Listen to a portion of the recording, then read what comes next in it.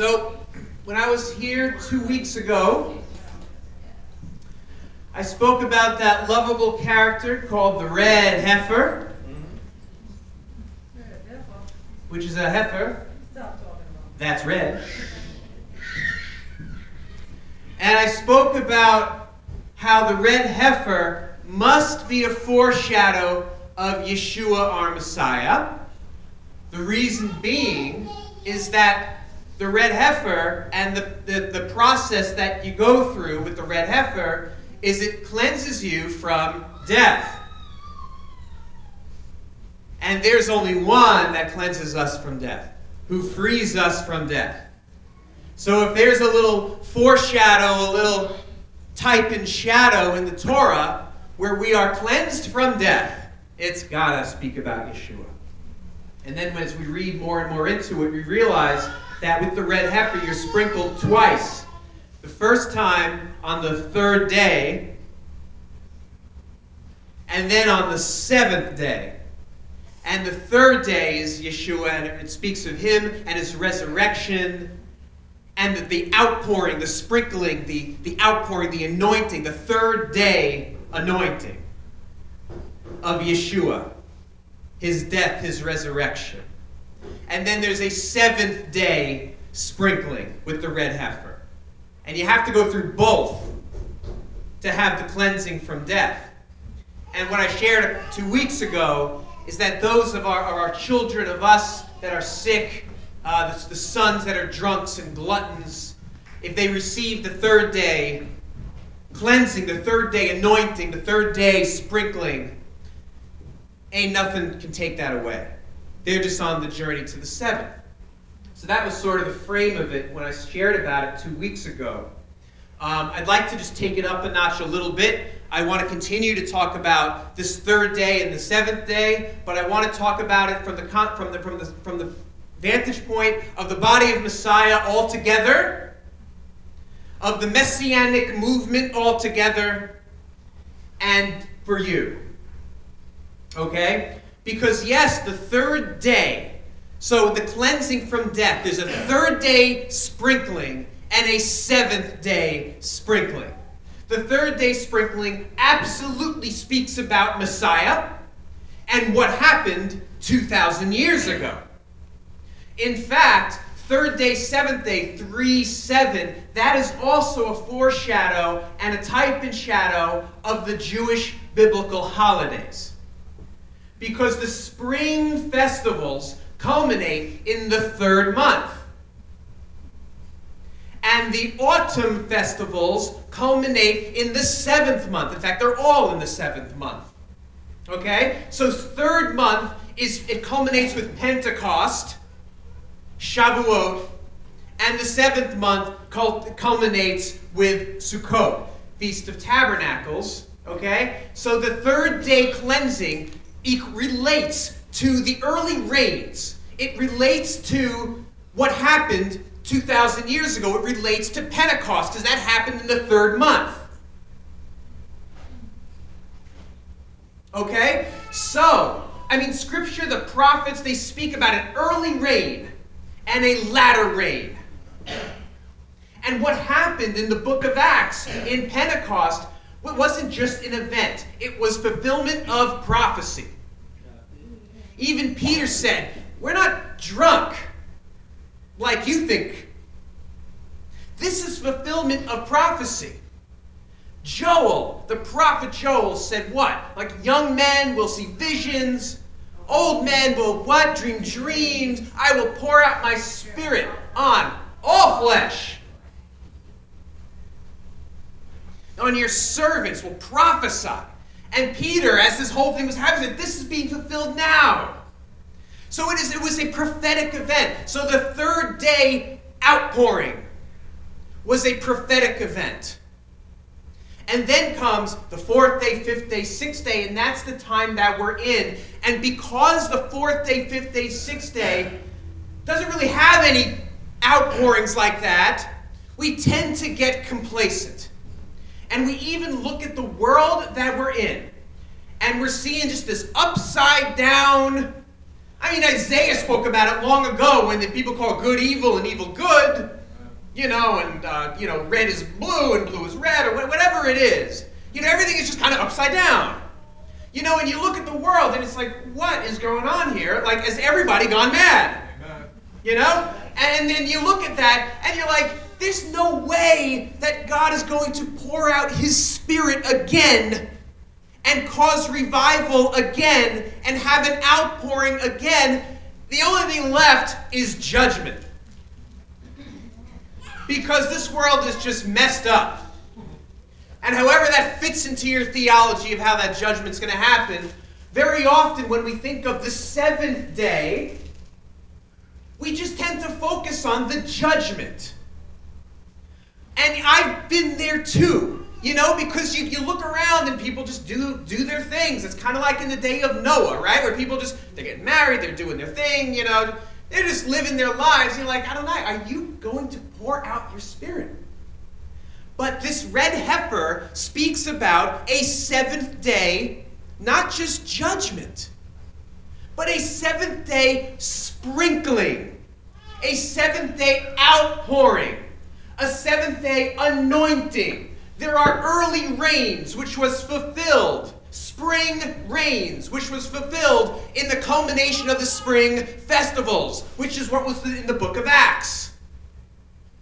But there is autumn rain. There is latter rain. And I believe, and I didn't always believe this, because I get complacent too. But I believe as judgment comes, as we approach that seventh day, there will be an outpouring. An outpouring of God's Spirit. A revival. Something incredible. And all these things that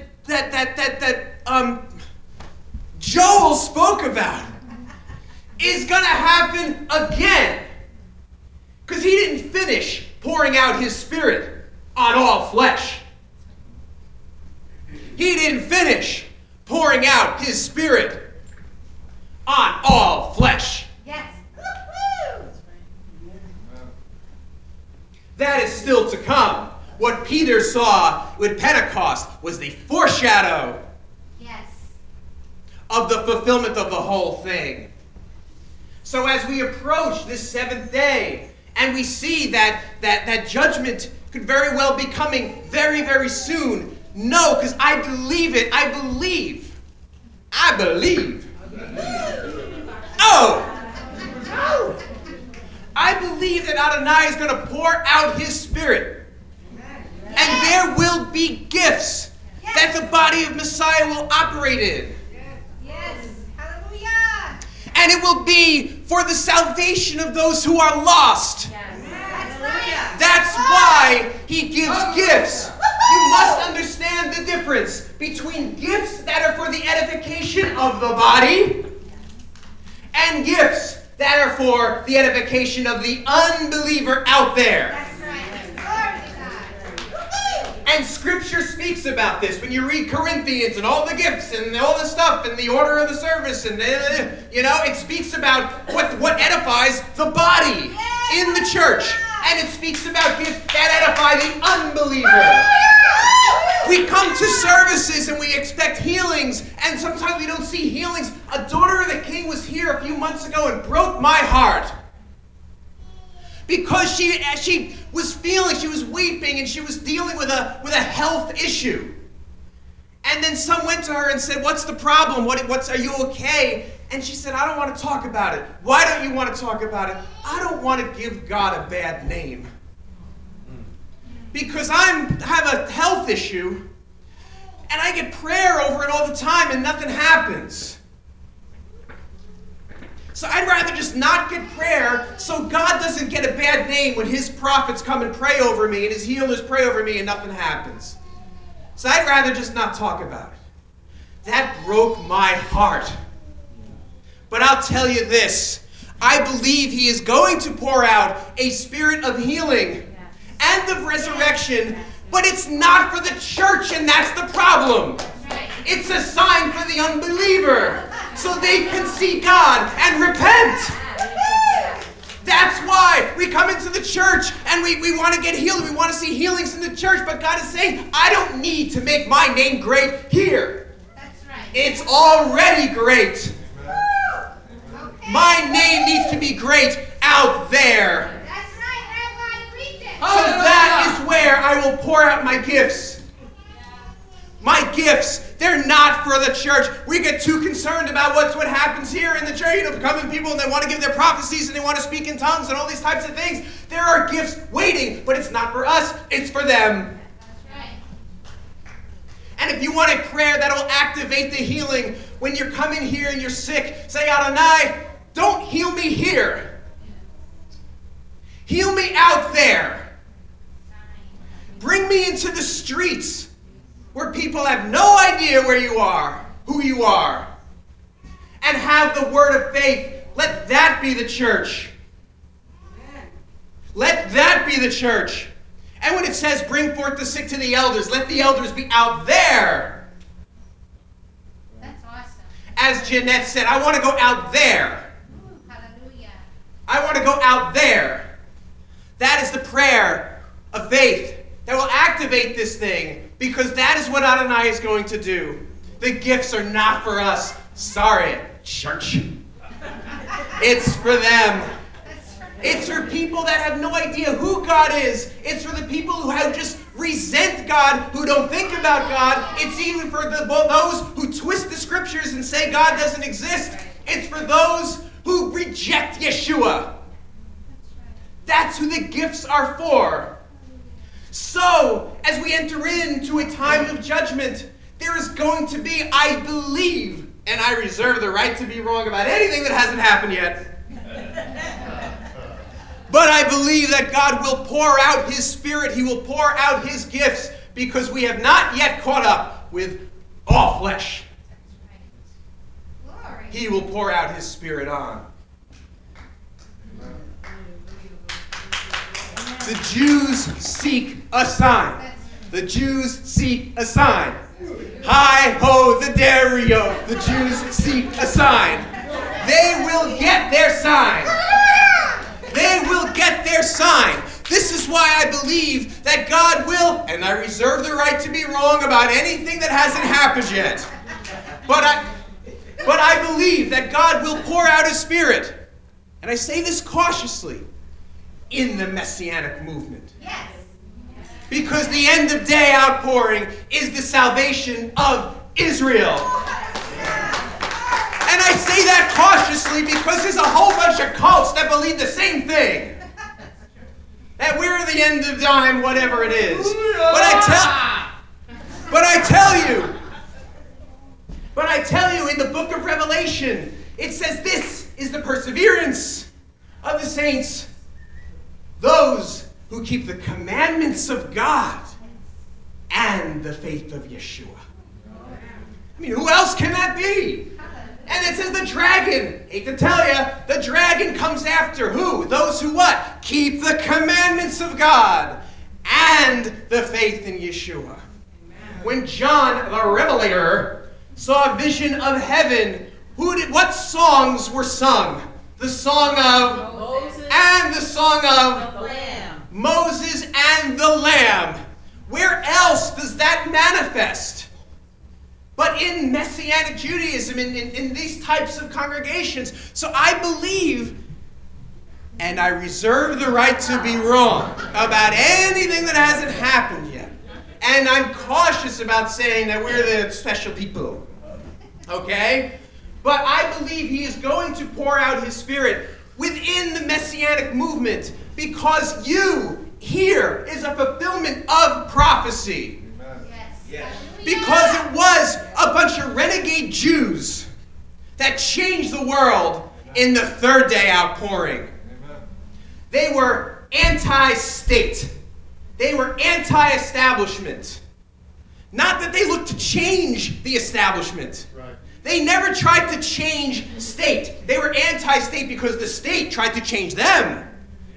And the state arrested them and put them in jail and killed them. They were the first anarchists.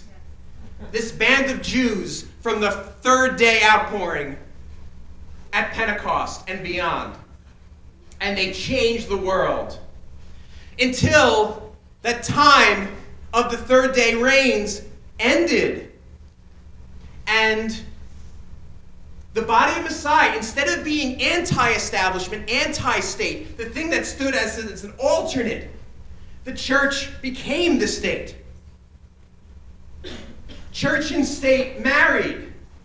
And that became the institution, the religious institution of the time. And the Jewish believer became extinct. And Jerusalem was trampled down by Gentiles, as Yeshua himself prophesied. But he said, until the time of the Gentiles is fulfilled. So that was meant to be a temporary time. There will be a time that Jerusalem will be trampled down until that time is fulfilled. That happened in 1967. You know what else happened in 1967? Rebirth of Messianic Judaism. The resurrection of the Jewish believer. In first time in 2,000 years, the Jewish believer resurrects. The first time that is seen since those bands of Jews changed the world and then were killed. Now, the Jewish believer, the Messianic Jew and the Messianic Gentile who grafts into them is back, baby.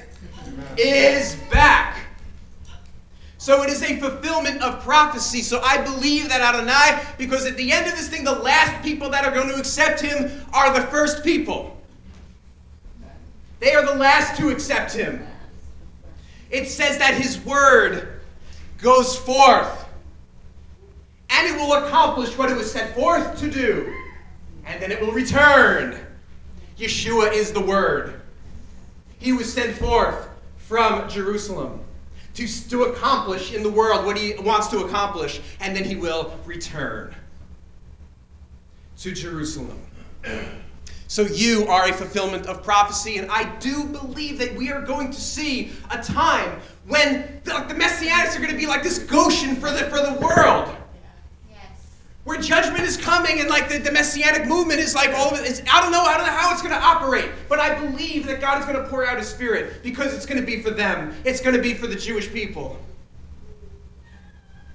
That's right. And every one of you here is a fulfillment of that prophecy. Yes. It says, in that day, the most feeble among us will be like King David, who is the forerunner of Yeshua. And the house of David will be like God. The house of David. David is the foreshadow of Yeshua. David is Yeshua because Yeshua comes from him. Who is the house of Yeshua? You. You. So if you're feeling like, I don't think I have spiritual gifts, I don't see it happening to me, this is why the prophet said that the most feeble among will be like King David. Will be like Mashiach himself.